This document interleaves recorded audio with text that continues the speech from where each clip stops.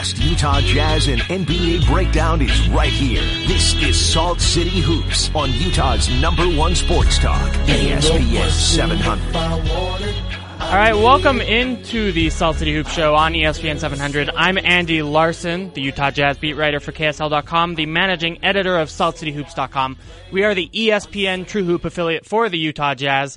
Ben Anderson is out today, so with me I've got my friend Marcos Aragon, also a KSL.com contributor, and he's gonna get me through the show. We got 2 hours of great basketball talk, and honestly, a really good team to talk about. Yeah, that's what I'm here for. I'm here to you steer the ship. I'll just make sure nobody goes overboard. Marcos has previously been featured on ESPN's First Take, so this is the perfect platform for him, is sports radio and hot takes in general. So it was about a year ago. I didn't actually get to meet Stephen A. However, I would have loved to listen to him yell in person. I think that would have been amazing. We've also got JP Chunga producing us, bringing us in with the beats, if you will. But let's get into it. Before we do though, let me welcome in your guys' input here. So you can tweet us at Andy B. Larson, or Marcos, what's your Twitter handle? It's MARAGON_XV, Maragon_XV. _15? Yep. Is that 15? It was 15, yeah. All right. And then again, I'm at Andy B. Larson. You can also call us if you'd like. Anyone can be a guest on the show by calling 877-353-0700. We'll take your call, answer your questions, whatever you want to talk about. Later on in the show, we have Dan Clayton joining us in the 8 o'clock hour. He's a Salt City Hoops associate editor and overall very smart basketball guy, currently a contributor for FanRag, NBA's coverage as well.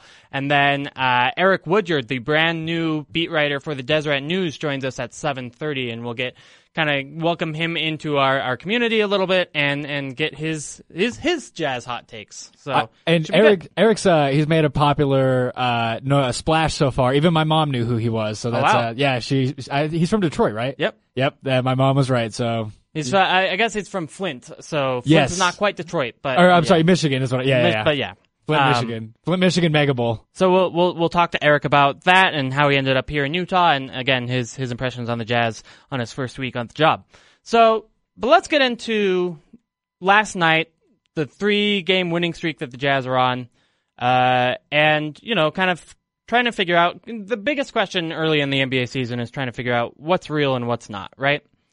And with the Jazz, there's a whole lot there, but maybe nothing is more surprising than Ricky Rubio. Yeah.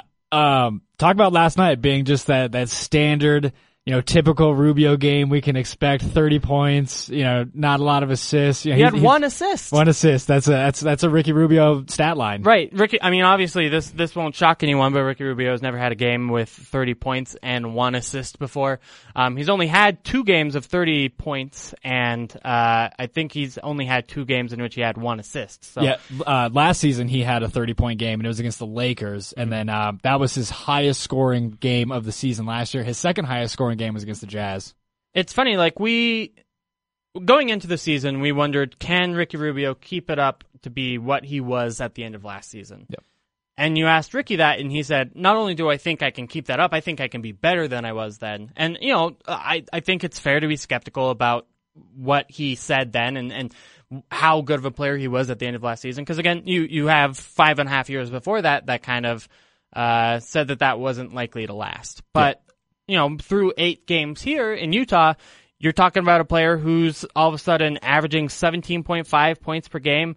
The assists are down kind of like we thought they would be in Quinn's system. They're from 9.1 to 6.5. He's also turning the ball over a heck of a lot more, 4.4 turnovers per game compared to 2.6. But he's been a much more aggressive player than we've ever seen Ricky Rubio be.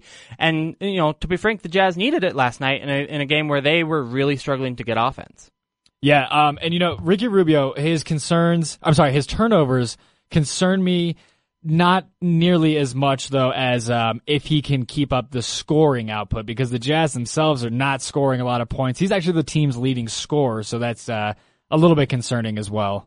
Yeah, so that's and again, like, I never would have seen that coming, that Ricky would be the team's leading scorer as well as the team's leading shooter to take that many shots. But, honestly, again, percentages of 43% from the field and 37% from three are great. That's yeah. It's, I don't know, it's not maybe George Hill, but it's pretty, for a point guard and taking that many threes, it's pretty dang efficient. Yeah, and he's on the floor hopefully more than George Hill was last year. So if we can get the time out of him that we need, then I think we'll be fine. There's some reasons for concern. Is that he's just not going to shoot this well from mid-range No. for the rest of the season. So he's shooting 66% from 10 to 16 feet away from the hoop. No player has ever done that for a whole season. Yeah. It's just not going to happen. That's clearly too good to be true. Yeah. He's also shooting 53% from 16 feet to the three-point line. Again, no player has done that. It's too good to be true. So I think it's fair to expect those 2-point percentages to come down, and probably, honestly, the 3-point percentage as well, given that he hasn't done this in his career. Yeah. And sure, he's more confident, but he's still got the flat stroke. You can see that it is really there's not a lot of arc on that shot, and when it doesn't go, directly in the middle of the basket, it's not he doesn't have the touch to get it to roll around and go in, if that makes sense. Yeah, he doesn't have that shooter's touch now. But you mentioned it, his 3-point percentage is something that we can monitor at least over the year. I mean, he's taken 5.4 threes a game, which is the highest in his career too. The flexibility and the freedom within Quinn Snyder's offense, I think he may not have an extremely high scoring rest of the year, but I think he can maintain some pretty solid numbers throughout it. Yeah, I agree with that. So I think it's reasonable to expect the percentages to go down. You probably think that as Rodney Hood comes back and is more healthy, maybe he's going to be using fewer possessions. Honestly, once he, in Quinn Snyder's words, stops throwing the ball all over the court, he's going to be using fewer possessions just because, that's just so many turnovers. But so long as he can keep those down, and he did last night, I'm pretty.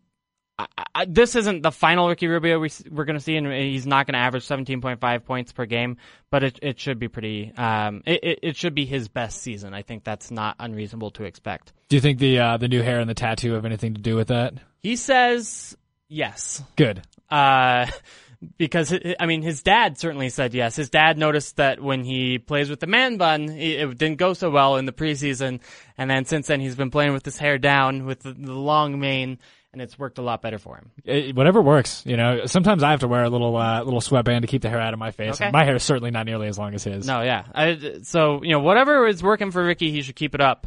Ricard Rubio, by the way, is what Ricky stands for. It's not Ricardo, it's just Ricard. Ricard. Fun fact. That is a fun fact. The other thing I'm curious about Ricky, and again from a statistical point of view, is remember when the Jazz acquired Ricky, and Dennis Lindsey said that he thought Ricky Rubio could be a 2017 version of Jason Kidd.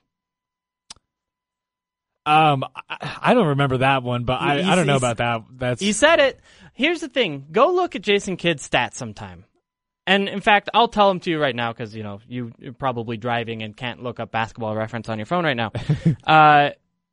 Jason Kidd's best season was probably either his age 24 season in Phoenix or his age 27 season in Phoenix. And Ricky Rubio's 27 right now. Yeah.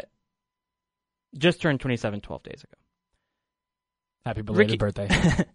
So that year with the Phoenix Suns, his age 27 season, Jason Kidd averaged 16.9 points a game, 9.8 assists per game, and 6.4 rebounds per game on 41% shooting from the field, 29% shooting from three, and 81% shooting from the free throw line. Now, Ricky Rubio's percentages are better than that, and like we talked about, they're going to fall.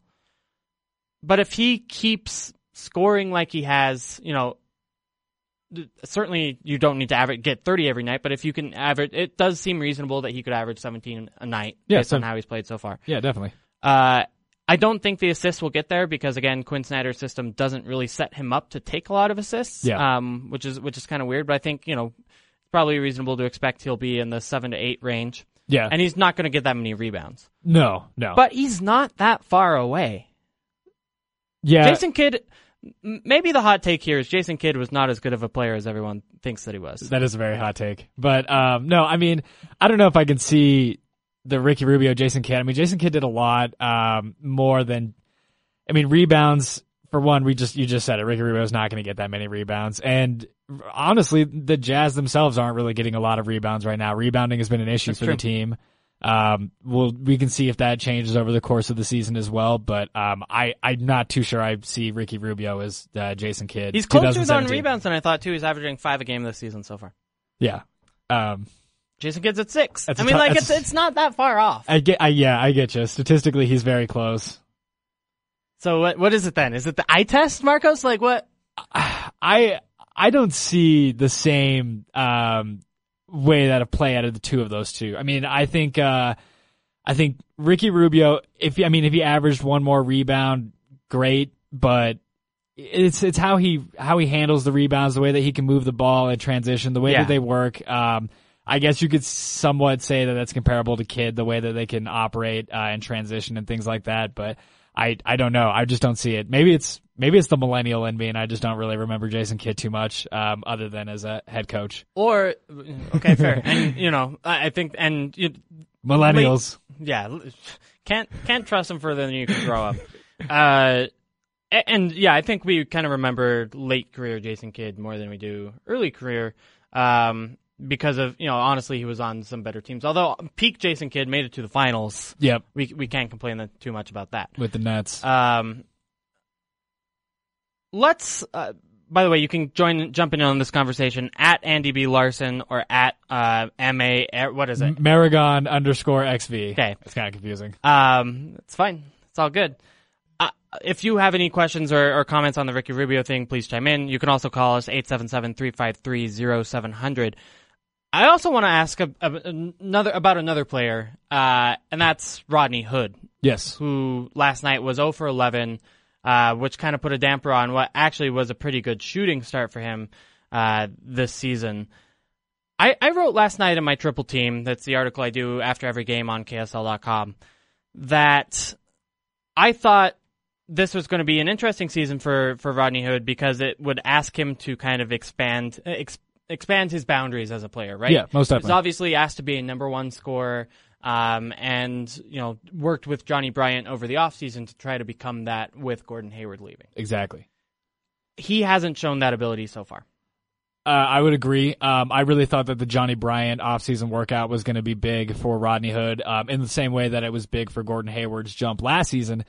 But we have yet to see the jump from Rodney Hood, and he wasn't sick last night, right? Was it the stomach flu or whatever? I mean, I didn't get a chance to talk to him because, quite frankly, he left the locker room really quickly after last night's game.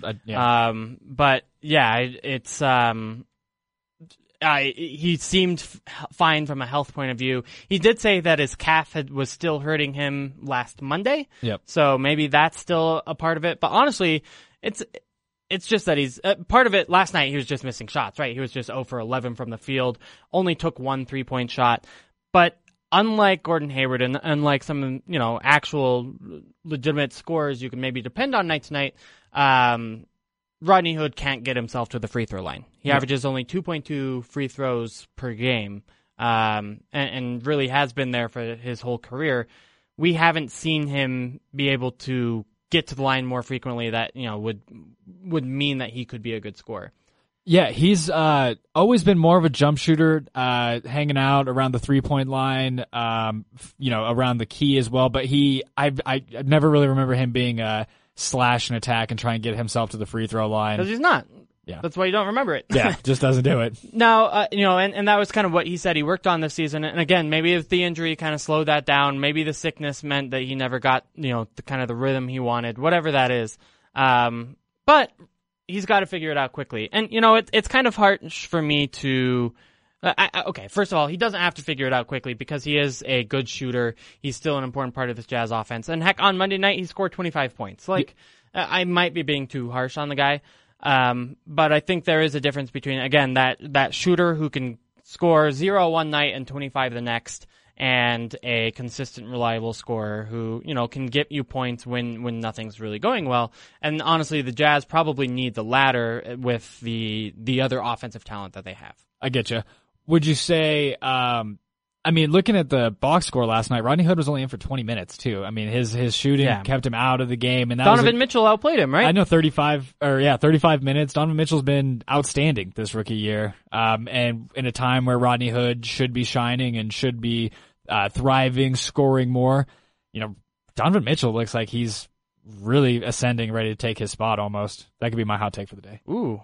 I think Donovan's best with the bench right now, just because honestly, he takes so many opportunities offensively, takes so many shots, and honestly, a lot of them are bad shots. That's why he's shooting something like 35% from the field or whatever it is. Yeah, exactly, 35%. Look at me.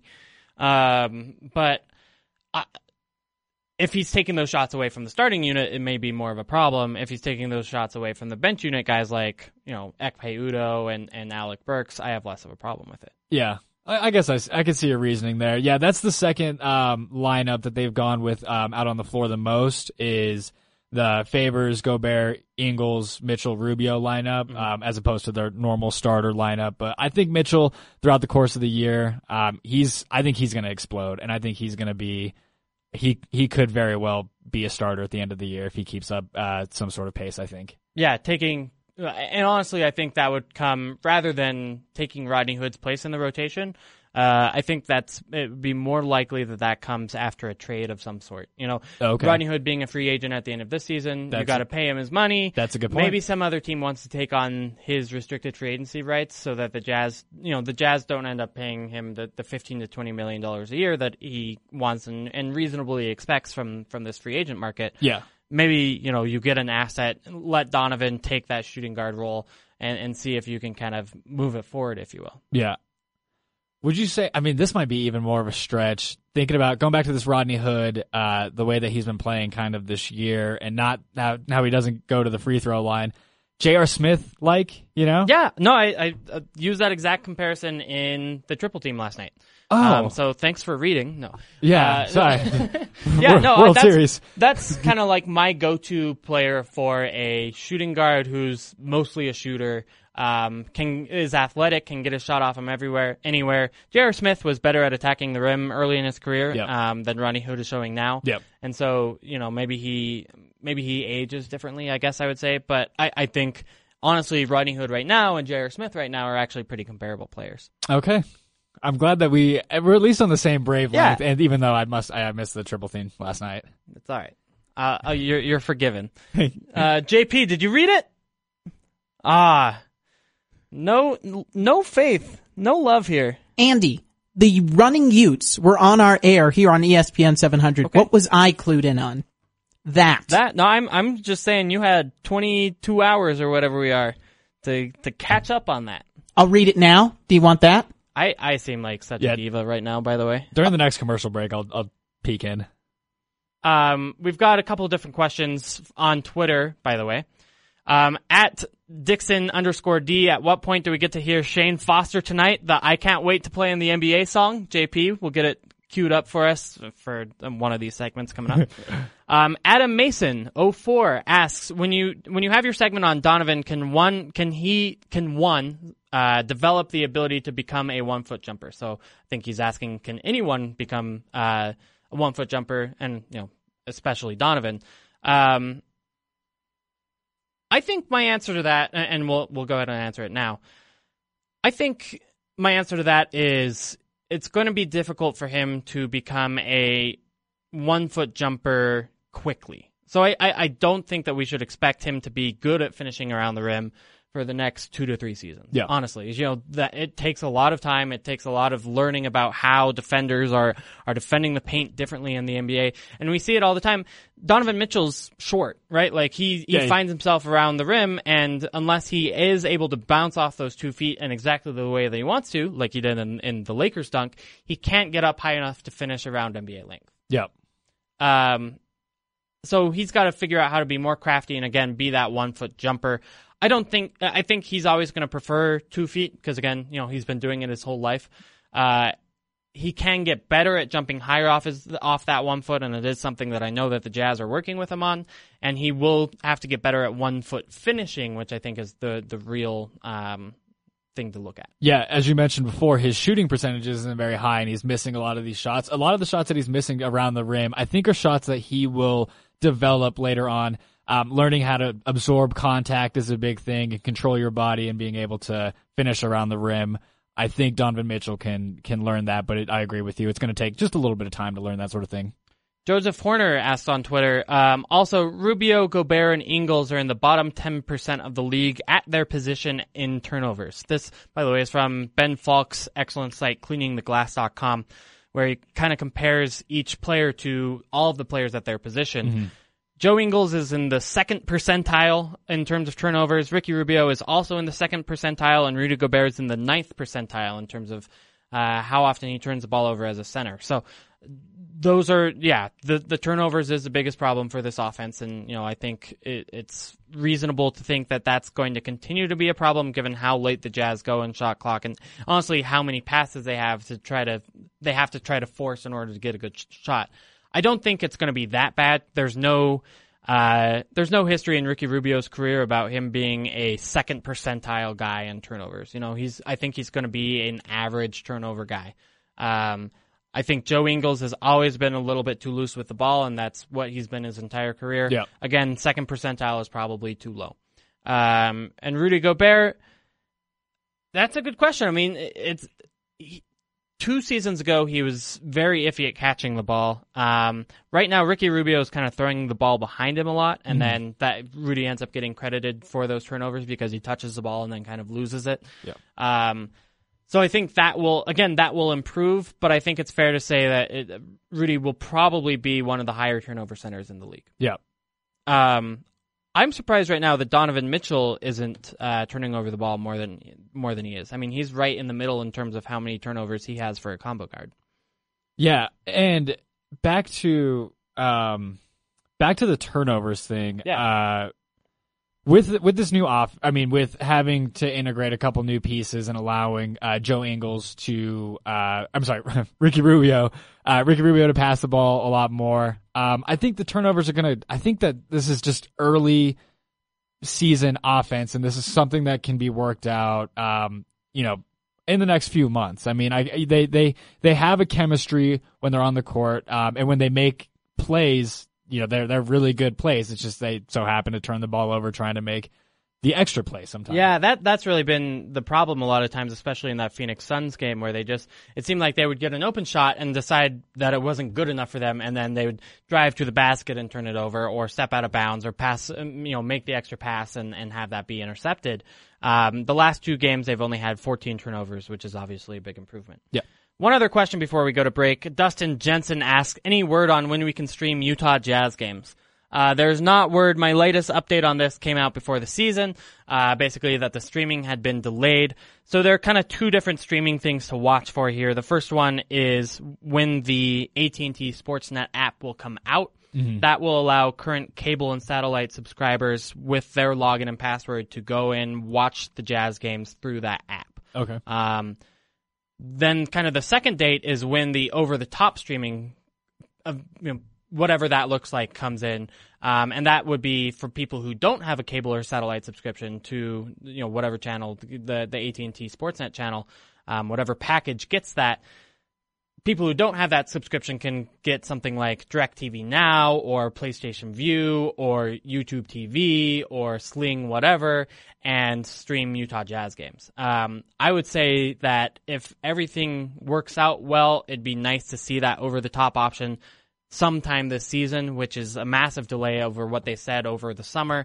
It's 27 out of 30 NBA teams have this, and that AT&T Sportsnet can't get their act together and figure this out is a little bit embarrassing. It's actually not the Jazz's fault at all. They've just signed over the rights to AT&T Sportsnet for the next 9 years, for a 9-year contract 6 years ago. But it's frustrating for Jazz fans.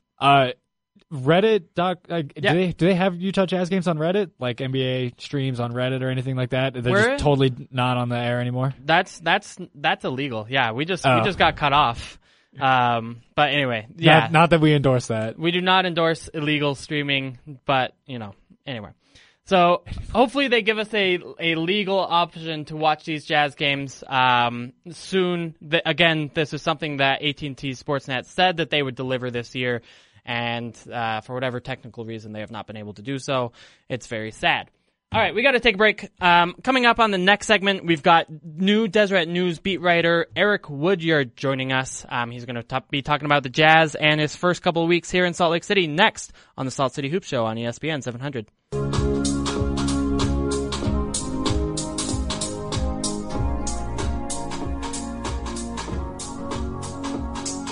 The home of the best Utah Jazz and NBA breakdown is right here. This is Salt City Hoops on Utah's #1 sports talk, ESPN 700. I can't wait to play in the NBA. That's former Dallas Mavericks second-round pick Shane Foster with the excitement to play in the NBA. The saddest story in the entire world that I know of in the NBA is Shane Foster, because he sang that right after he was drafted and then never played in the NBA. I have cried watching that video and knowing that fact. It is devastating.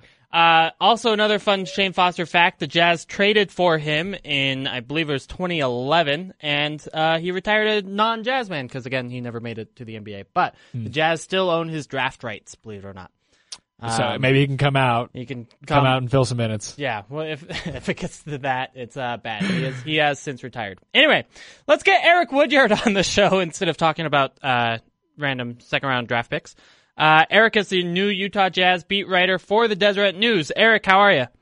Hey, what's up, man? How you doing? Pretty good. Doing well. It's good to have you here in Salt Lake. Can I ask you how you're enjoying it so far? It's been great, man. I've been thrown in the fire right away, but it's been really great, adjusted to Utah.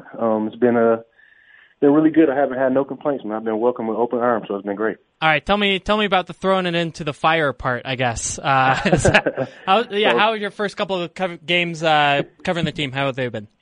So it was crazy. Like Saturday, I arrived in town. I missed two flights coming from Michigan. Okay. And I got here at halftime in the Lakers and Jazz, and I came right to work. So I still covered the game. I had to write a feature profile on Kyle Kuzma, who's also from my hometown of Flint, Michigan. Yep. So from then, it's kind of been nonstop. I mean, I just been on the go. I haven't even really took a breath, honestly, just now getting my apartment and everything together. Can you kind of give us an idea of what your NBA background is? How long you've been watching basketball? What's your team? Who was your team growing up? That sort of stuff. My NBA background, I've always been an NBA fan.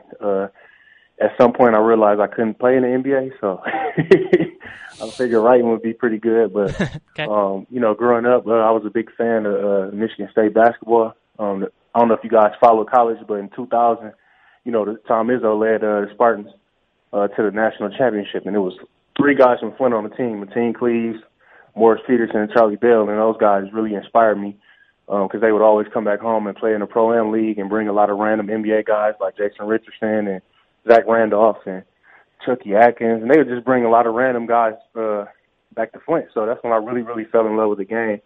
And watching those guys, they've always been great mentors to me. Really Mateen, and that's like a big brother to me. So that's really when I fell in love with the game. When I really fell in love with the Flintstones and that 2000 Michigan State basketball team. So you've been here for 2.5 games, I guess, because you got it in that halftime for that Saturday game, right? Yeah. But tell me what are your first impressions about this Jazz team? Oh man, I love it. I really love the rookie Donovan Mitchell. He's been playing really well, and just it's really laid back. It's not like a really some markets can be really, really pushy. This market is really cool. I really like it. Honestly, it's been kind of a smooth transition. It's still so early though. I haven't even been here a full week. Right. I don't even know how many stories I wrote. I wrote a lot, but I'm just trying to get in and find my way. Not step on nobody's toes, but also show that I'm serious. So hopefully I can earn the respect of my peers and the city of Utah as well. Do you have a favorite interview or a favorite story you've ever written? Yeah, my favorite interview was probably with LeBron James. Okay. I did a story on him he had came to Oakland University one time, which is where Kay Felder played, the rookie. Well, he was a rookie for the Cavs. Now he's second year with the Chicago Bulls. But when LeBron James made a surprise visit to Oakland University, I was on top of that. I interviewed him, and one of his best friends is on the coaching staff at Oakland University. So during that interview, I got a chance to have a one-on-one interview with LeBron James, which is crazy. So he's like a legitimately. I mean, I've never done a one-on-one with him, but every time I've been in a scrum with him, he gives such legitimately like engaging and thoughtful answers. It's surprising with how much media he has to deal with that he answers in the way that he does. Yeah, but it's a game of chess too, because like the first question I asked him, or first two questions I asked him, you could feel him like just giving me media answers, but like once I started hitting him with facts that I researched, like how he hit like in elementary school, like him and his friend was on the same team, and like his friend one time hit like the game winner, ahead of him, and like the first time he had a triple-double, he wrote his best friend's mom's name on his shoe. So I knew a lot of details from doing a lot of research. And, from then, he knew I was serious about what I was doing. And then, I got a really good interview with him, so it was cool. Does LeBron James really have that big of a posse? I met somebody that met him on a commercial and said that his posse was deep. No, I'm not even going to call it a posse. That's not really a good word to say. I think people had that misconstrued because a lot of his friends actually have key roles in his inner circle. He just sent a lot of his friends through school. So I mean, most of the guys you see like Rich Paul, his agent, you see him hanging out with J.R. Smith. When I was there, J.R. Smith was there, and Randy, I think his name is Randy Means. He doesn't hang with a lot of guys. He was about maybe 2 or 3 guys, and mostly everybody that he's around, he grew up with in Akron his whole life. So it's pretty cool. Can I ask you, I know you're working on a story, or maybe I don't think it's come out already, but I know you're working on the story on Thabo Sefolosha's shoes. Yeah. Can you tell me a little bit more about that? I can't give y'all a lot of my stuff, man. I can't give it to y'all. I'm going to let y'all see it, though, but it's coming along. It's going to be really, really cool. Okay. Everybody, I want y'all to read it and check it out. And really, it's going to be cool. It's going to be some insight, behind it, and hopefully everybody like it. I'll tell our listeners what I know at least, and then I'll have them read your story for the rest. But Thabo Sefolosha wears Nike Air Maxes, which are not shoes designed for basketball. It's not as bad as playing in like flip-flops, but there's no ankle support there. It's a unique choice, let's put it that way. Yeah, it's pretty cool. So it's going to be a cool story. I hope you guys read it, and I hope you guys like it. Cool. Well, tell everyone where they can read your work, Eric, and also follow you on Twitter. Yeah. So I'm on Twitter, E_Woodyard, WOODYARD. I'm also on Instagram. And I work for the Deseret News, so I'm trying to, give us a great culture there, and I'm not sure, coming in how the perception was of everything, but I just know what I'm bringing to the table, and just want to come in and be myself, man. I'm not trying to be nobody else. Like, I really want to be myself, and I hope you guys take me for who I am. I'm from Flint, Michigan. Y'all can always see me repping Flint, and, while I'm listening, y'all better watch out for Michigan State. Miles Bridges, he's on the cover of Sports Illustrated. He's the next big Flintstone to come out of my hometown. So, guys, pay attention to him. But, yeah, I'm going to just always be myself and try to do the best I can. I'm not going to pretend to know something and I don't. I'm still learning about Utah. But I hope you guys like what I'm doing. I just want to leave an impact here, just how I did in Flint and how I did in college as well. So that's what I'm looking to do. Well, we're happy to have you here, and we work out of the same building, the KSL Deseret News building, so I'll see you around. Everyone, that's Eric Woodyard, new Jazz beat writer for the Deseret News, joining us. Again, give him a follow at E_Woodyard, is where you can find his work. I'm excited to have Eric around. Me too. It's again a new cool Jazz voice, and I'm sure we'll have him on the show in future episodes. Let's go ahead and take a break. On the other side of it, I want to talk a little bit more about the Jazz. Last week we were pretty down on Donovan Mitchell. Yeah. Maybe I heard from some people who listened to the show that maybe we were too harsh after a couple of bad games, and since then he's really turned it on. I want to talk more about him and again, that early season question, what's real and what's not, next here on the Salt City Hoops Show on ESPN 700. Back to the analytics, opinions, and best breakdown of the Utah Jazz and the NBA. This is Salt City Hoops on Utah's #1 sports talk, ESPN 700.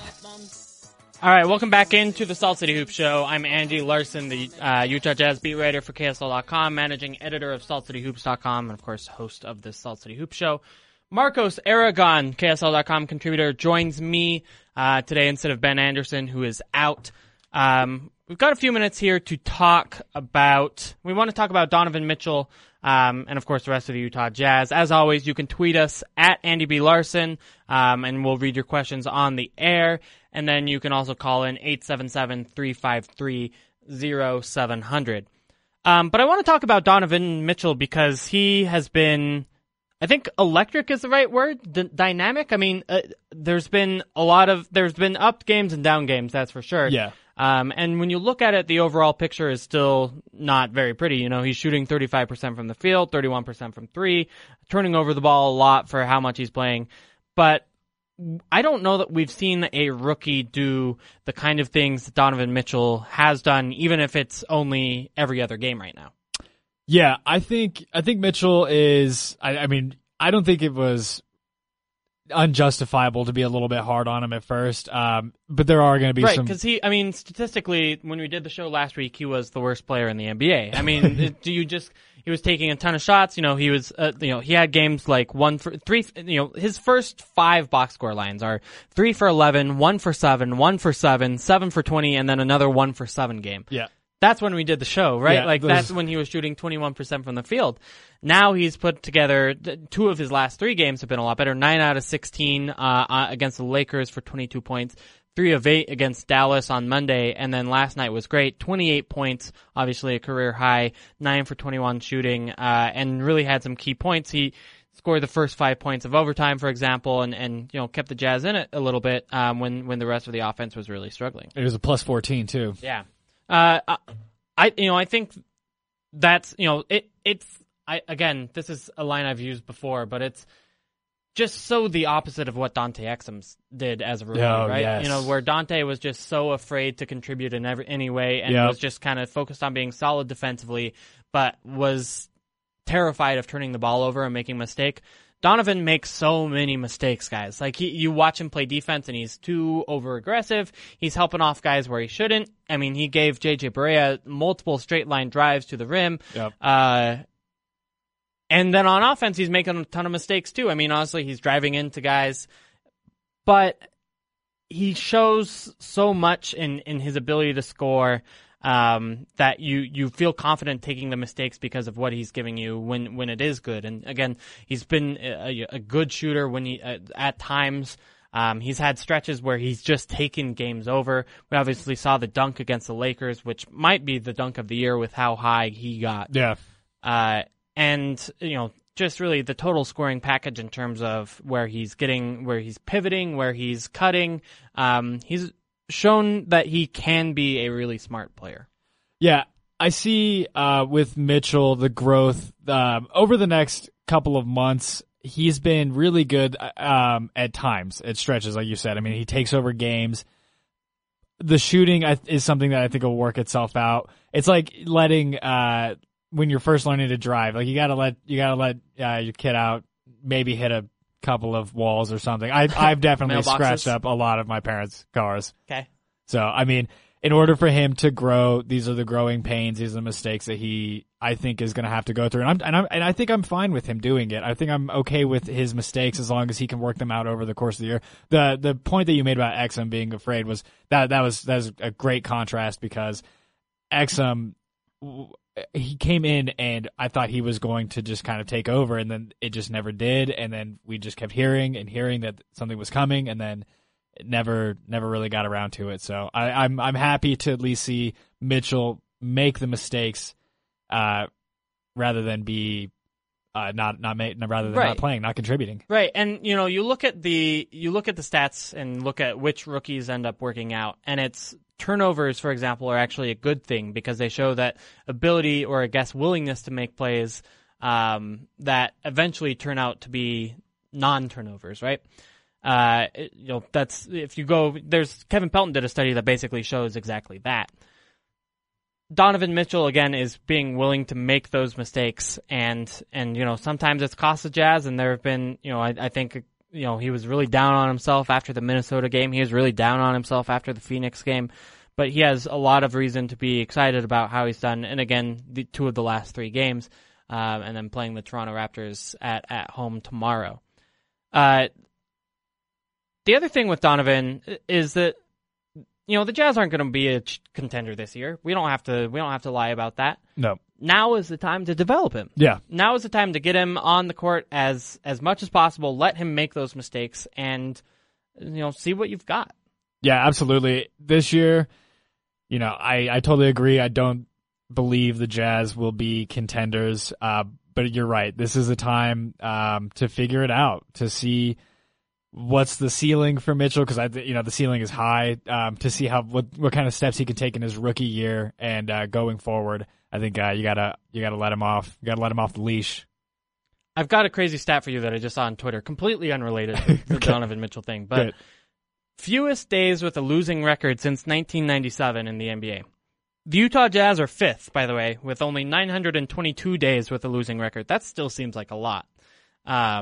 That's probably 6 or 7 years of a losing record, right? Yeah. Because you've got 180 days or so in an NBA season. The first 3 years of Quinn Snyder, Tyrone Corbin. Yeah, a lot of Ty Corbin years in there. Yeah, the first year of Quinn. Yeah. Really the first half a year. Well, I guess the whole year, though, you had a losing record. Yeah.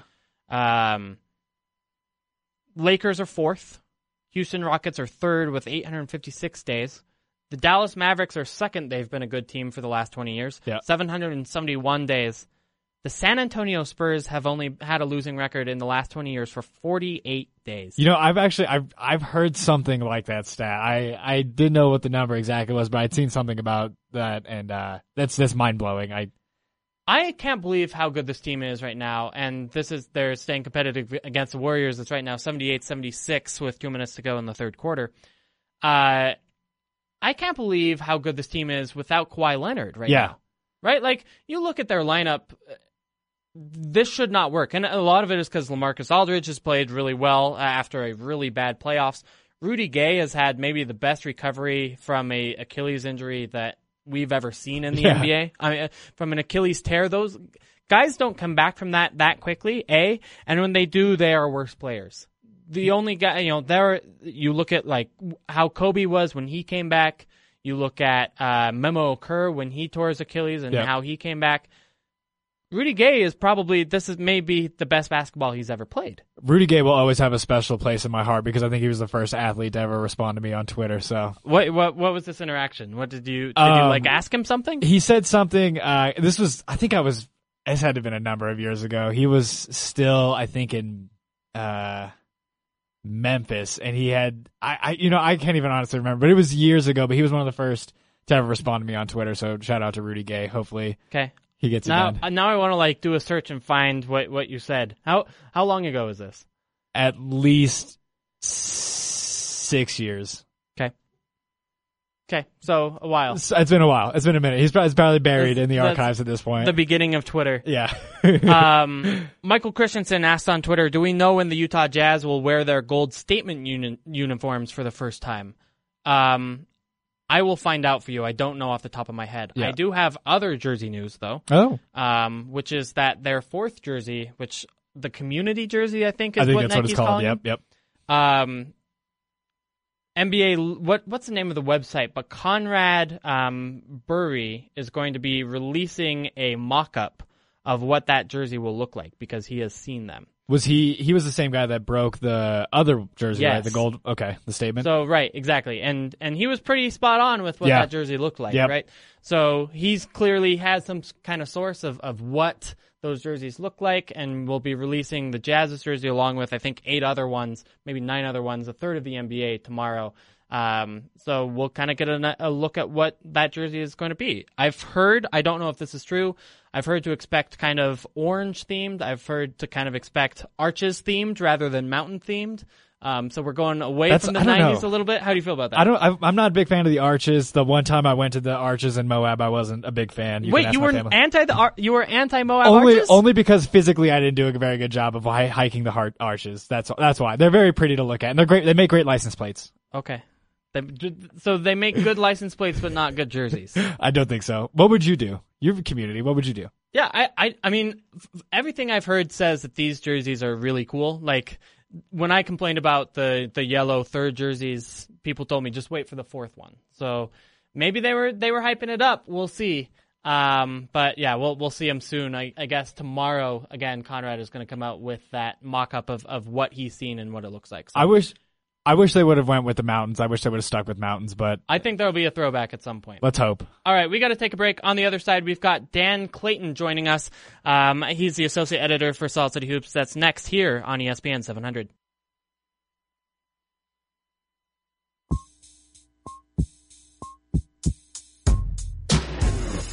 You're listening to Salt City Hoops on Utah's #1 sports talk, ESPN 700.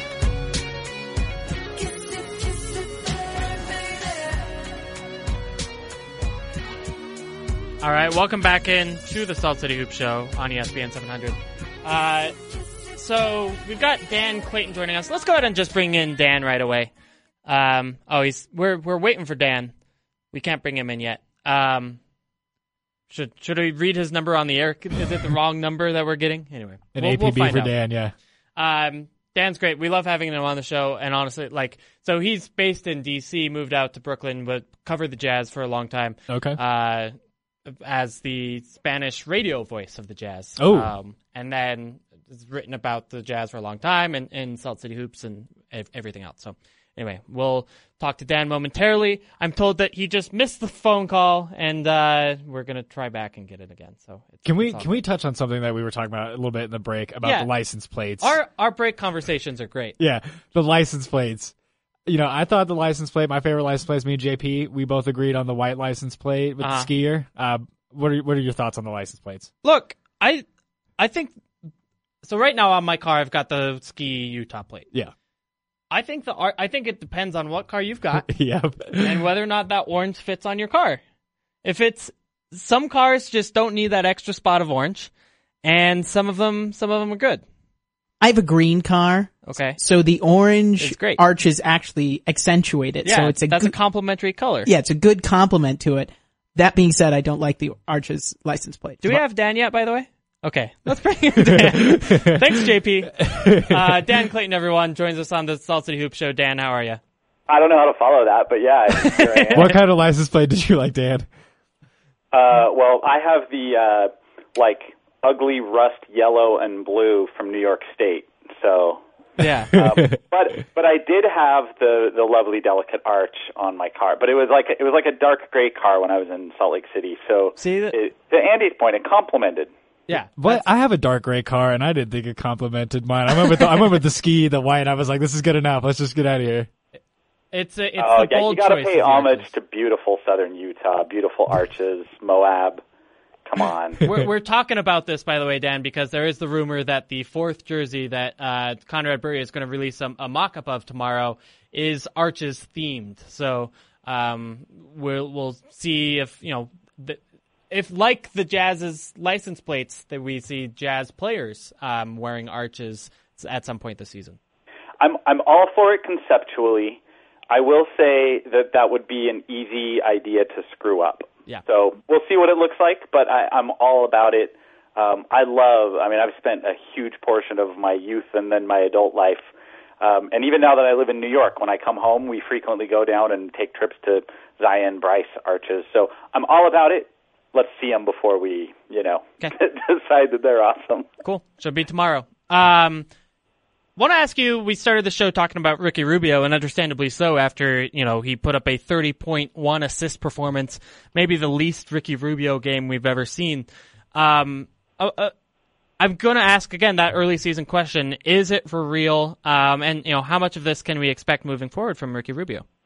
Yeah, I think your second question is the question that I'm asking, is how much of it is for real, because, he's 42 shots into 42 mid-range shots into his season. He's hit 28 of them for 57% from that range, according to BasketballReference.com. 42 shots is not nothing. 42 shots is a good start to say, hey, there's something to what he's doing right now. You know what I mean? This isn't just he got hot in a game or two. 28 of 42 is nice. I don't expect he's going to sustain that level all year just because very few guys can hit 57% for mid-range over the course of a season. So the question for me is how much can he sustain? Because, 53.5% more or less is league average for true shooting. Mm-hmm. So, if that's a level he can hit, then a Ricky Rubio mid-range shot doesn't cost you points off of league average. And then even if you start going south of that, if you shoot 50, is that enough that the teams that currently are just letting Rubio have that space at the free throw line extended so that two guys can ride to the paint on Rudy Gobert's hips?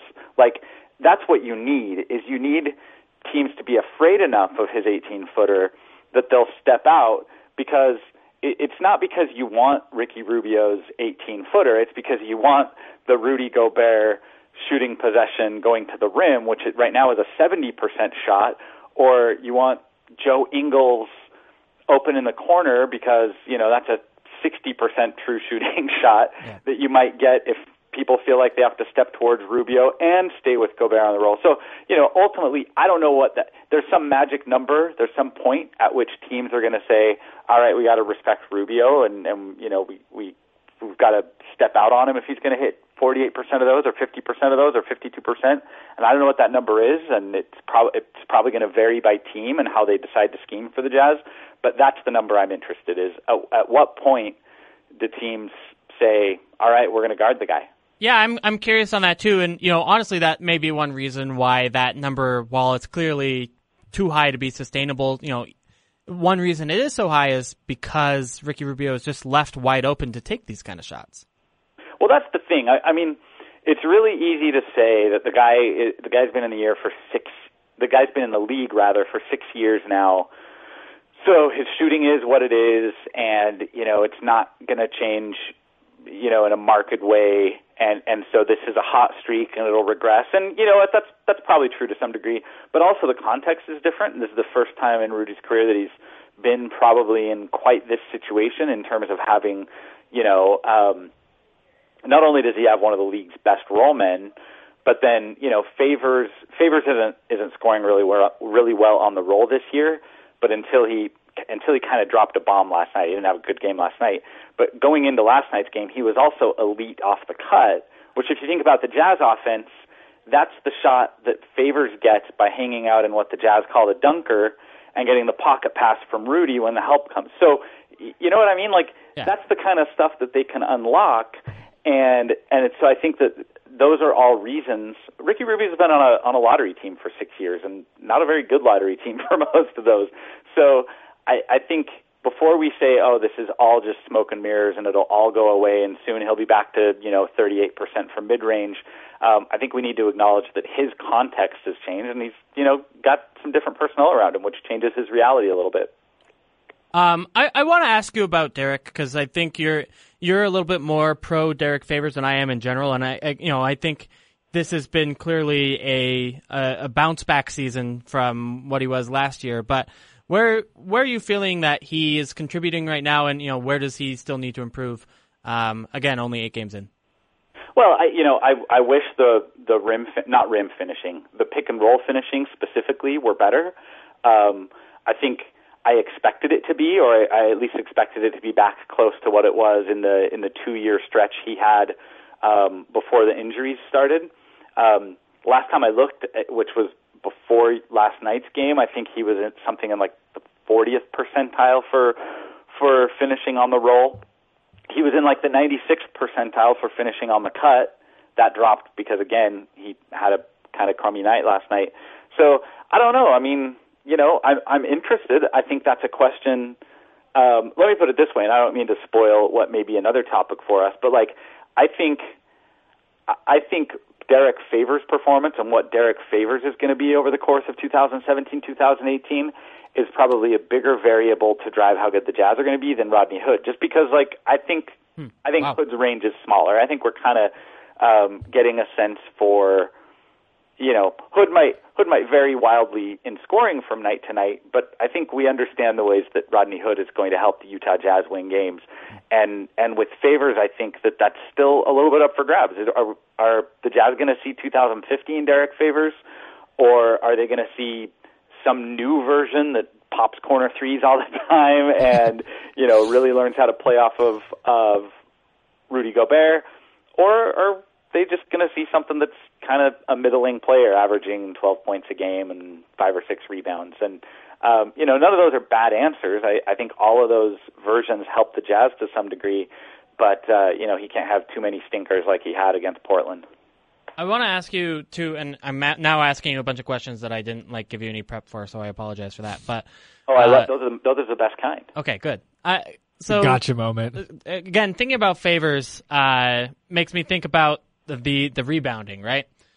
Which has been kind of a weird weak spot for the Jazz so far. They're 23rd in the league in offensive rebounding percentage, and they're 24th in the league in terms of defensive rebounding percentage. So you would think by starting a lineup of Derek Favors and Rudy Gobert that you'd be good enough to kind of dominate the glass, right? Or at least certainly be an above average team. What do you get a sense of is happening there? That's like the one Jazz thing that I can't figure out, so I thought I'd ask you. Yeah, I think that's really interesting, and actually, you know what I think is the most interesting part about it. The Jazz have had kind of this gospel as it relates to offensive rebounds versus transition defense, and I think it was largely driven by kind of who they had on the team and that sort of thing, and I don't get the sense. I'd be interested to know if that's going to come back around for discussion with Quinn and the staff, with Quinn Snyder and the staff. Just because, so far this season I've seen a lot of long offensive rebounds kind of bounce in front of a retreating Joe Ingles or bounce in front of a retreating Thabo Sefolosha. Balls that they could probably get, and I'm not saying you send 5 guys, but I think the Jazz have been on that particular dichotomy, on that particular spectrum. They've erred pretty hard to the side of, if you're not 6'10" or taller, just get the heck back. Yeah. I don't know. The Jazz are going to be a little offensive starved this year. We've seen it already a bunch. And a good way to get some easy points is by scrapping around the rim.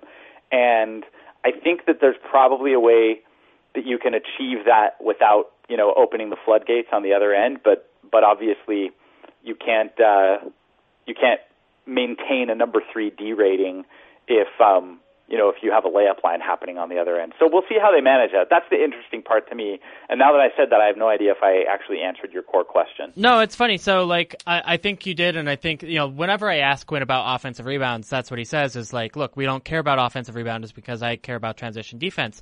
And honestly, that has worked for the Jazz with their number 3 defense overall.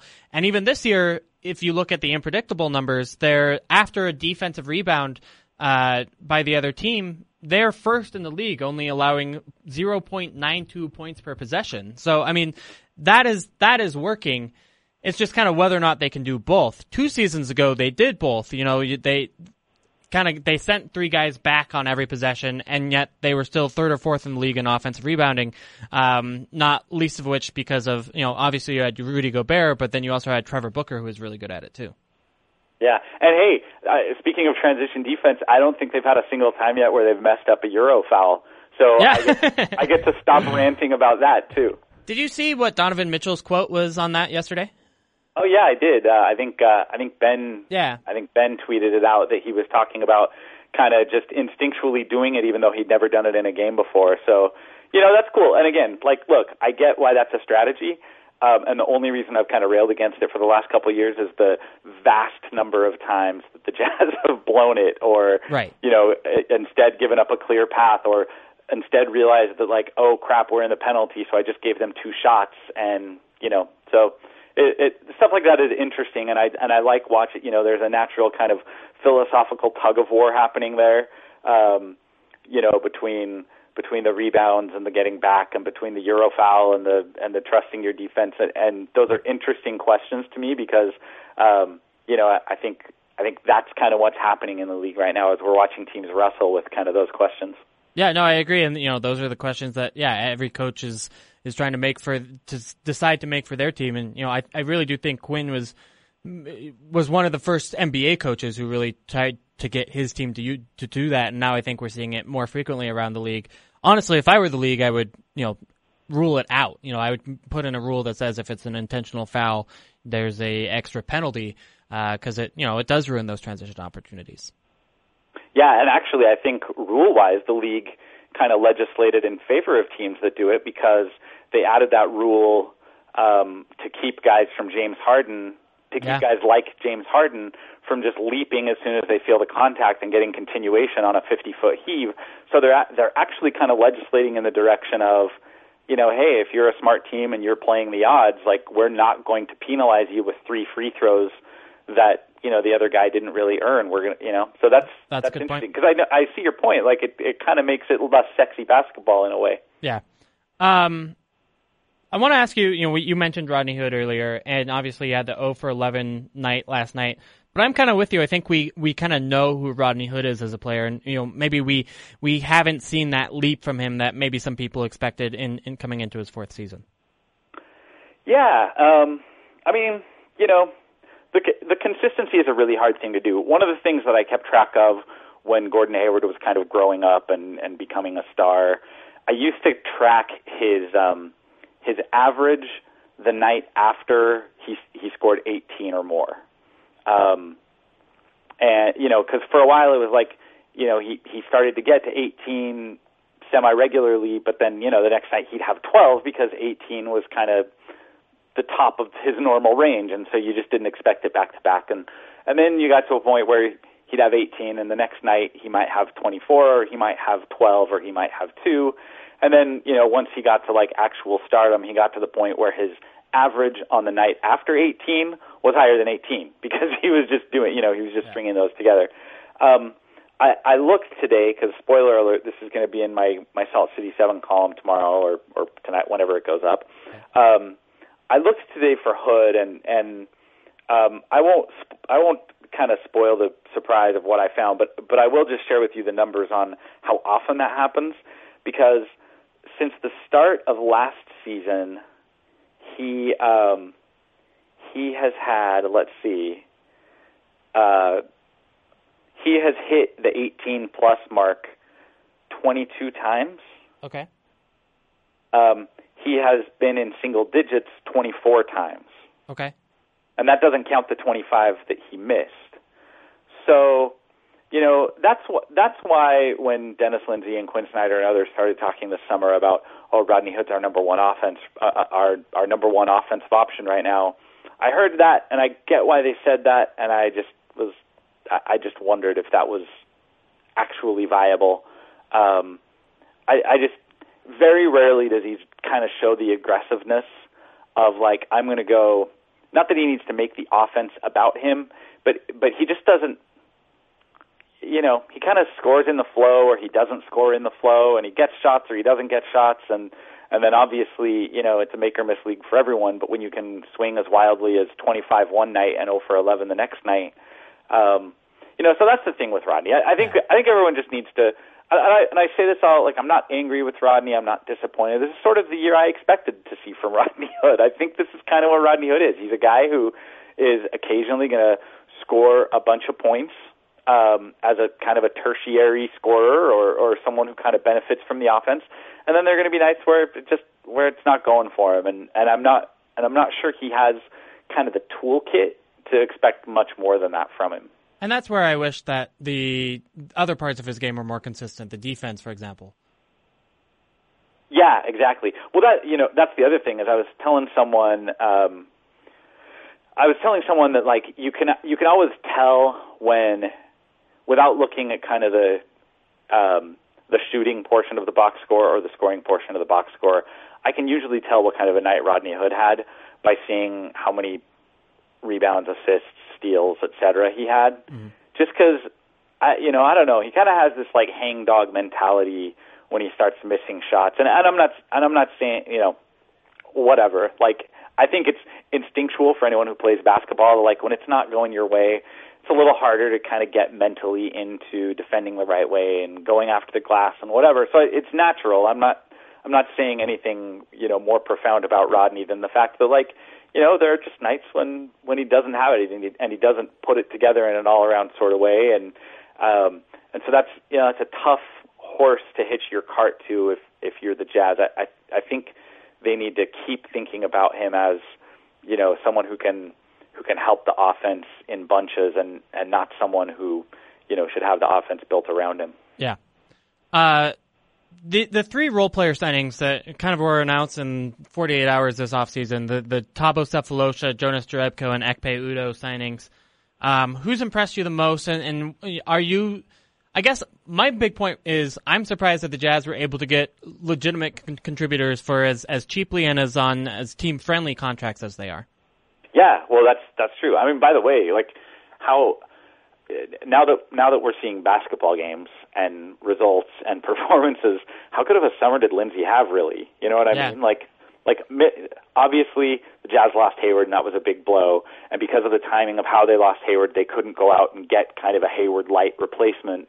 But Mitchell, holy cow, Rubio is looking great, and then the three that you mentioned. I think you're right. I think what they did there was it kind of reminds me a little bit of the summer of 2004 when they expressly stated that was Kevin O'Connor's Jazz at the time, but they kind of expressly stated like, hey, we're going to go after guys who we think are undervalued because the rest of the league hasn't figured out that they're stars yet, and they went and signed Carlos Boozer and Memo Okur, and both made All-Star appearances, and both were really good for the Jazz. Thabo, Ekpe, and Jonas. Yeah. Those three aren't at that level. They're not all-stars, but I think they did the same thing. They just found guys who, like, they knew were better than kind of their street value, right?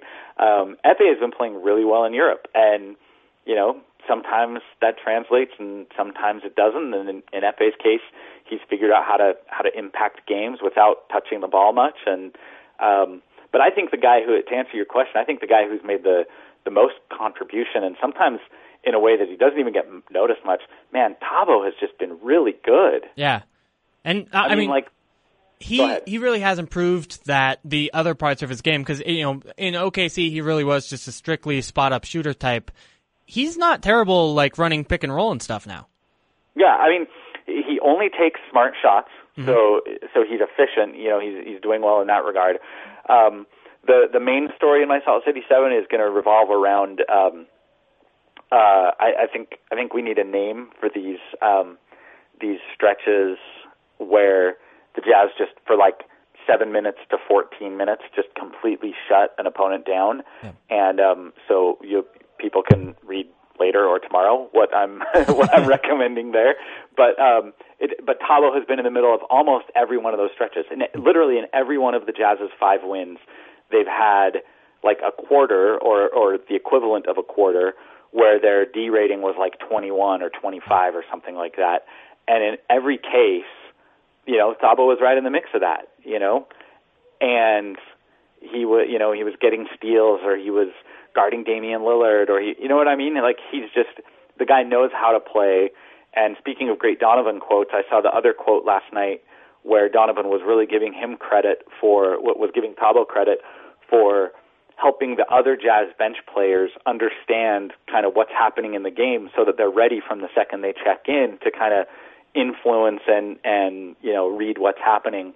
And, stuff like that. People talk all the time about getting kind of veteran help to steady their bench and to help their role players. One thing is getting a guy who knows how to do that, and the other thing is getting a guy who's willing to sit there on the bench and, instead of checking out the cheerleaders or watching the Jumbotron or eating popcorn or whatever, like, Thabo's a leader. Like, for him to sit there and say to Mitchell and to AB, who, hasn't always known the right thing to do defensively, for him to sit there and say, like, okay, see what they're doing, so when we go in, what we're going to want to do is we're going to want to adjust this way, and we're going to want to make sure that we defend this action well, and if we do that, we'll kind of blow up the play, and they'll have to reset. I mean, I think that Thabo has probably been more valuable than most people, than certainly box score watchers realize. Yeah. And Donovan's and Tabo's lockers are right next to each other too, both at the practice facility and at the arena. So, he's kind of getting that all the time too, which is kind of cool. Oh, see, I didn't know that. That's really cool. Fun fact. All right. Well, Dan, thanks so much for joining us. We got to take a break, but it's always good to have you on. We'll check out that Salt City 7. It's ready and it just has to be edited? No, I'm putting the finishing touches. Okay, cool. Well, we'll get it up as soon as we can, and check it out at saltcityhoops.com, and of course follow Dan at Dan Clayton, but replace that O in his name with the number 0. Remember when I was changing my name and you told me that was lame and that it was going to be too hard to explain? That was so easy. You might have been right. May have been right. All right. Take it easy. Thanks, Dan. Like I said, we got to take a break here on the Salt City Hoop Show. But isn't Dan great, by the way? Dan was great. I love talking basketball with that guy. Yeah, that was brilliant. I miss. So we used to do the show together, and then he moved to Brooklyn. And so, we have that kind of, you can tell, I think. Yeah. And I just kind of missed learning about basketball from him. His Favors point was actually really brilliant. I never thought about that either, that Favors is going to be somebody that we're going to have to pay a little bit more attention to rather than Hood and how he operates within the Jazz. I thought that was smart. I never thought about that. Yeah, it's like we know Hood's going to be probably inconsistent just because that's what he is. He's a shooter. Favors can be consistent, but we don't know what that level of consistency will be. Anyway, like I said, we got to take a break. On the other side, we've got more Utah Jazz talk here on the Salt City Hoop Show on ESPN 700. Into the Salt City Hoop Show on ESPN 700. Agree with Riley O'Brien on Twitter, who says, that was outstanding, Dan. Loved the Salt City Hoop Show. I mean, of course, I agree with that part of it, but I thought Dan was outstanding. Great work as always. Thank you, Riley, for the nice words. Thanks, Riley. We've got a half hour left in the show, and we're coming off a 3-0 win streak for the Jazz. All of them at home. The Jazz are 5-0 at home so far and 0-3 on the road, which actually feels like the Jazz of yesteryear. Yeah. Before the Quinn Snyder era, before the Ty Corbin era, the Jazz were a tremendously great team at home and were pretty average-ish on the road. And maybe we're getting back to that again. Maybe the new arena has allowed the Jazz form at home to be what it once was. I don't know. That doesn't make a whole lot of sense. Yeah, renovations to stay the same. Yeah, it's a throwback. Yeah. I don't know what my point is there. But it's good to, honestly, every single Jazz game so far has been really fun. So props to, I guess, the Jazz for winning at home, and it's still a good experience. Let's talk about, a couple injuries, or I guess the one injury to Joe Johnson. Yep. He's going to be out for 2 weeks as a result of left wrist tendon instability is what the release was. So it's not that his wrist ligaments are strained. It's not that the muscles are, whatever it is, they're unstable for some reason. His wrist hurts, and they were trying to figure out why, and that's what they came up with. But he's out for at least 2 weeks when he'll be reevaluated. And stepping up and stepping in has been Jonas Jerebko. Finally. Yeah, exactly. This is really kind of the first he's played in real time. And he looked good last night. He hit 2 threes, had 8 points, and rebounded the ball really well. He had 7 rebounds in those 20 minutes. Played some surprising... I'm surprised that he played as much as he did. Obviously, Joe Johnson played a lot of minutes, but that Jonas kind of stepped in and took up basically all of those minutes. Yep. Joe Johnson averaging 19.1 minutes a game. Thabo had 20 last night. Or sorry, not Thabo. Jonas had 20 last night. Was impressive. Yeah, I was a big fan of the Jonas signing. This is kind of the role that I saw that he was going to be filling, was being that stretch 4 that the Jazz don't necessarily have. That's his job. He can step out, he can hit threes. He showed that last night, and I'm curious to see how they kind of work him and Joe Johnson in the rotation a little bit later on. Yeah. I mean, so Joe Johnson had really been bad early in the season. Yeah. It's hard for me to say that, he's not washed. It's probably too soon to say that, but he was not making threes whatsoever. I mean, he's shooting 11% from the three right now. He's 2 for 17 overall. That's harsh. Joe Johnson being on the Jazz, and by the way, it's still incredible that he is on the Jazz. Like, that's still a free agent signing that came really out of nowhere. Yeah. You can pinch yourself. It's okay. But I love that he will dominate a possession and hit a ridiculously tough shot, and then on the next one, pass it to a teammate to get a wide open shot. Yeah. Kind of that heat check mentality, I guess. I don't think he has that in him. He's kind of makes the right basketball play, and I think that's something that Joe Johnson really hasn't gotten enough credit for as a member of the Jazz or in his NBA career. Yeah, sharing the sugar. That's always appreciated. Sharing the sugar. Sharing the sugar. Okay.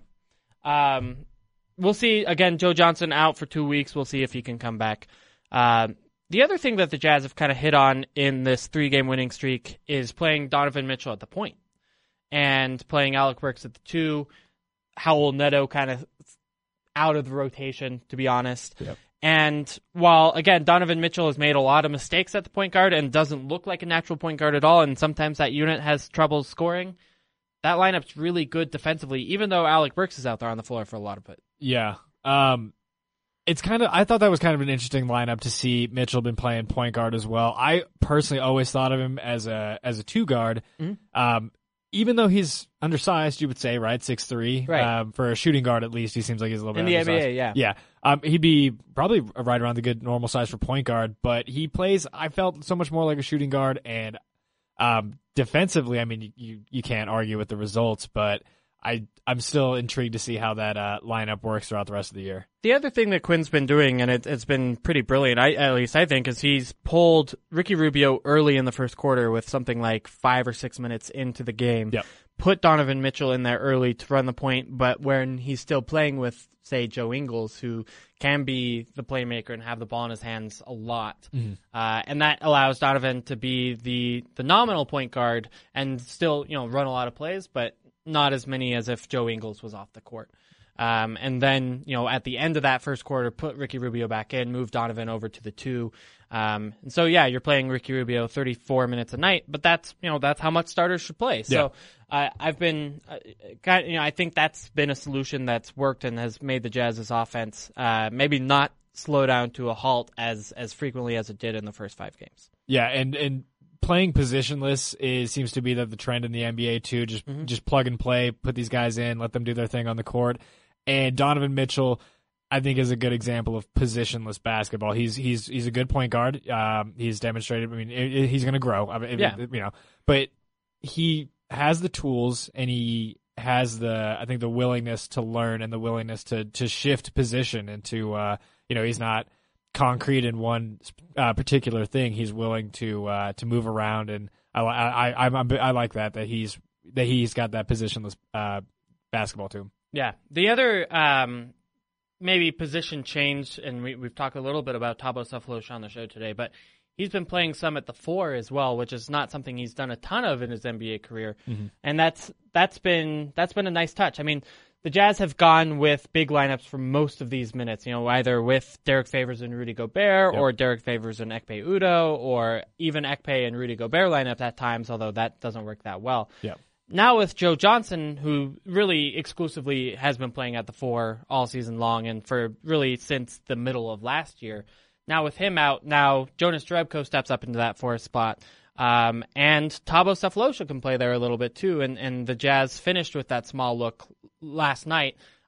Portland, again, was also playing small like they have for the last 4 seasons, and it really worked. I mean, I felt that lineup really turned the game around and won it for them both in the fourth quarter and overtime. And I'm a big fan of Thabo Sefolosha. I mean, he's another one that he can switch and he can defend, 1 through 4. I mean, 1 through 5 sometimes, depending on who the center is, but he's somebody that can play off of screens. He can get around, and in the Northwest Division where you've got teams like the Thunder that have Paul George and Carmelo Anthony out on the wings, having somebody like Thabo Sefolosha is essential in defending a team like that.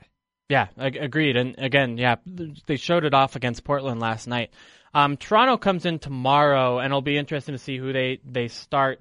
They've had actually some really good success with former Utah guys, Jakob Poeltl and DeLon Wright in the lineup, kind of making their presence known as second and third year players. I got my haircut today, and my barber actually used to be Jakob Poeltl's barber too, and he told me, I got a business card in case I run into Jakob or something. I'm gonna have to give it to you to give it to him. They were like, tell him to come back. They said, I remember when he was a starving college student eating ramen noodles every night. Tell him to come back. Well, Kyle Kuzma just came in playing for the Lakers on Saturday, and he said while he was here, he went to his barber and got him. Like he doesn't trust new barbers easily, so he had to wait until he came into Utah to get his haircut. Barber relationships are very important. You don't want to cheat on your barber. I've run into that situation many a times where you stay loyal to the person that cut your hair, because that's a very important thing. They could ruin your day if you're not loyal. So yeah. So far this season, obviously the Raptors are a team somewhat similar to the Trailblazers in that, they get all of their scoring from their two starting guards, DeMar DeRozan and Kyle Lowry. Yep. The big difference for the Raptors this season is that they're shooting a ton of 3-point shots, which is not something we've seen from the Raptors, at all. They're actually 12th in the league in 3-point attempts this year. Last year, let me look it up real quick, they were, drumroll please, 22nd. So that's a lot more 3-point shots they're taking, and as a result, their offense is really good. They're eighth in the league. It's good to see it's not DeMar DeRozan taking these shots. He's only taking one a game, but it's Kyle Lowry, Serge Ibaka, and really a big addition for them has been CJ Miles, who's shooting 6 a game. Yeah, DeMar DeRozan's never been a 3-point threat that I can imagine, but Kyle Lowry definitely, it's nice to see those guys extend the offense and try to move out towards the 3-point line, because like you said, this is something that we'd never seen Toronto do. And I listened to their GM the other day on a podcast with your favorite guy, Bill Simmons, and Masai Ujiri, that's his name. Yeah, he was brilliant, and the way that he talked, especially about international scouting and getting Serge Ibaka and how crucial that was to like his whole master plan. I thought that was brilliant. Toronto's a fun team to watch. I've always kind of had a thing for Toronto in the distance. Yeah, no, they are an interesting team, and again, they really stand to benefit from the Boston Celtics perhaps falling off, although really they haven't over the last week and a half. If should that happen due to the Gordon Hayward injury, Raptors could be 1, 2, 3 in the Eastern Conference, and then they'll lose in the semifinals. They always do. That's maybe true. Maybe because they take threes now, they play smart basketball. Maybe it might work. This is their year. CJ Miles is the key.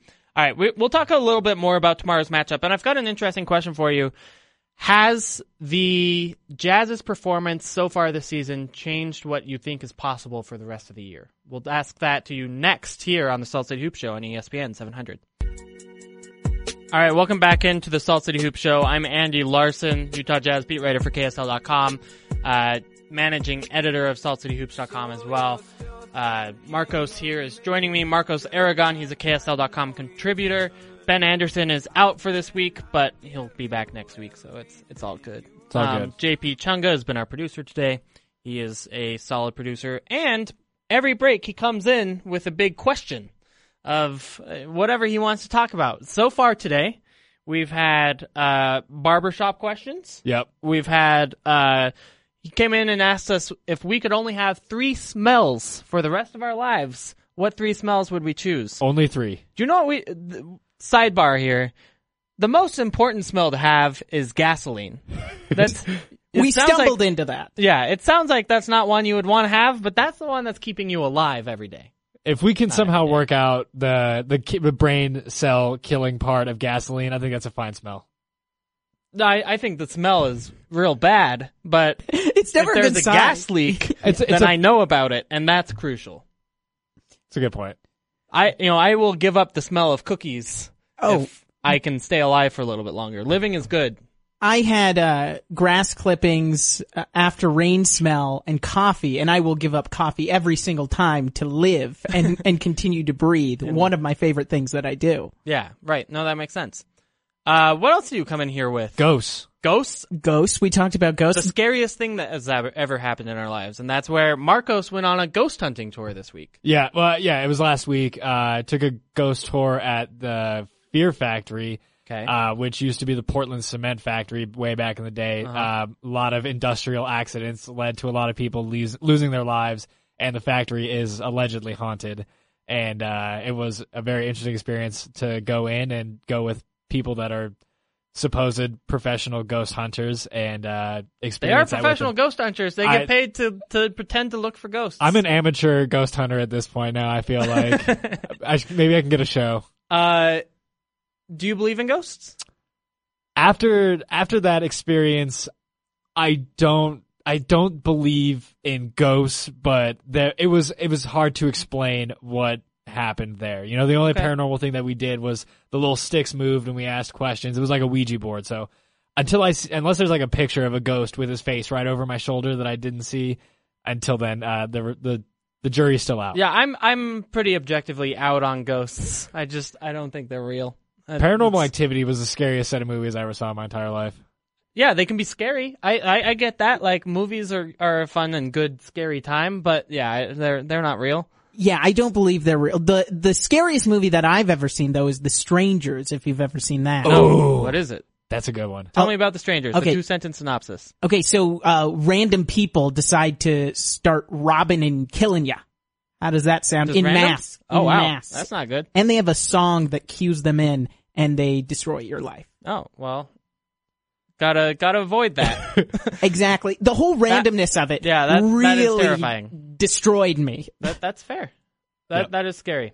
All right, so we've got 3 minutes left in the show. I want to ask you the question I asked you before we went to break was, has anything you've seen in the first 8 games of this Jazz season, the Jazz are 5-3, changed how you feel about their overall outlook for the rest of the year? I don't think it's changed how I imagine the team will finish at the end of the year. I still think the team's going to be somewhere around the 5 to 8 range in the playoffs. I think they'll make the playoffs still. I have a strong suspicion they'll make the playoffs. October basketball, it's really hard to grade. We're going to be looking at things now, looking, in the future, looking back on some of these things in October, being like, well, that was then. Let them work it out. I don't think that this sort of thing changes how I feel about the team, though. I think they're still going to be right on where I thought they were. Yeah, I'm kind of with you. I mean, you look at what we expected from this team, and it's kind of happening. I mean, they're third in the league defensively, just like they were last year. Yep. They're better than they were last year, but I think that's kind of variance. And again, it's fair to expect kind of the league to get better as the season goes along. Absolutely, especially with the shorter preseason. That it feels like teams have been a little bit rusty or, not all the way together in the first couple of weeks. Yeah. We're on November 2nd, right? In most seasons there'd only be 1 or 2 games by now rather than 8. So, I do think the scoring will come up. The Jazz are 26th in the league offensively. That's low. We knew it was going to be rough. I think they can still improve on that. Yep. Sure, Ricky Rubio's not going to shoot that well. Even guys like Rodney Hood, who had a bad night last night, probably isn't going to shoot 45% from the 3. Or 1 up from 11, yeah. Right, 0 for 11. 0 for 11, yeah. That being said, Donovan Mitchell is going to be more efficient. He's not going to shoot 35% for the year. No. I think we're going to start seeing more from Rudy Gobert, and I think we're going to start seeing more from the Jazz's bench as well in terms of scoring the ball. And in particular, I don't think the turnovers, they're not going to be last in the league in turnovers. Based on the history of the players that they had. Yeah. And I think they can start figuring out things on the offensive glass as well, given how good Rudy Gobert is at that. Yeah, I'm going to say, what are you going to say? What did you have your win total at before the season started? 45 wins. Okay, I think I said 43, but I think right around there. I'm with you. In between 43 to 45, I think we can agree on. Yeah, no, I think that's safe and that's fair to expect. The Jazz play the Toronto Raptors tomorrow. Here in Salt Lake City at Vivint Arena. That game's at 7:00.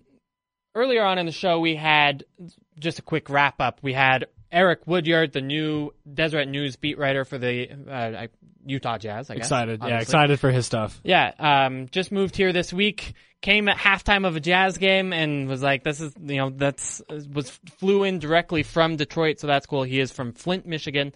And then, so we had him, this interview, you can listen to any of these interviews, by the way, later as a podcast on ESPN 700 Sports or SaltCityHoops.com.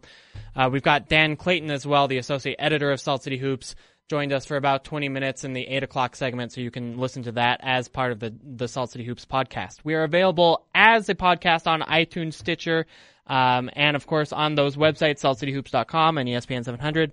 But I want to give a quick shout out to JP Chunga for producing with us, and Marcos for you stepping in for Ben today. Pleasure to do it. Thank you for asking me. No problem. Happy to have you here. This has been the Salt City Hoops Show on ESPN 700.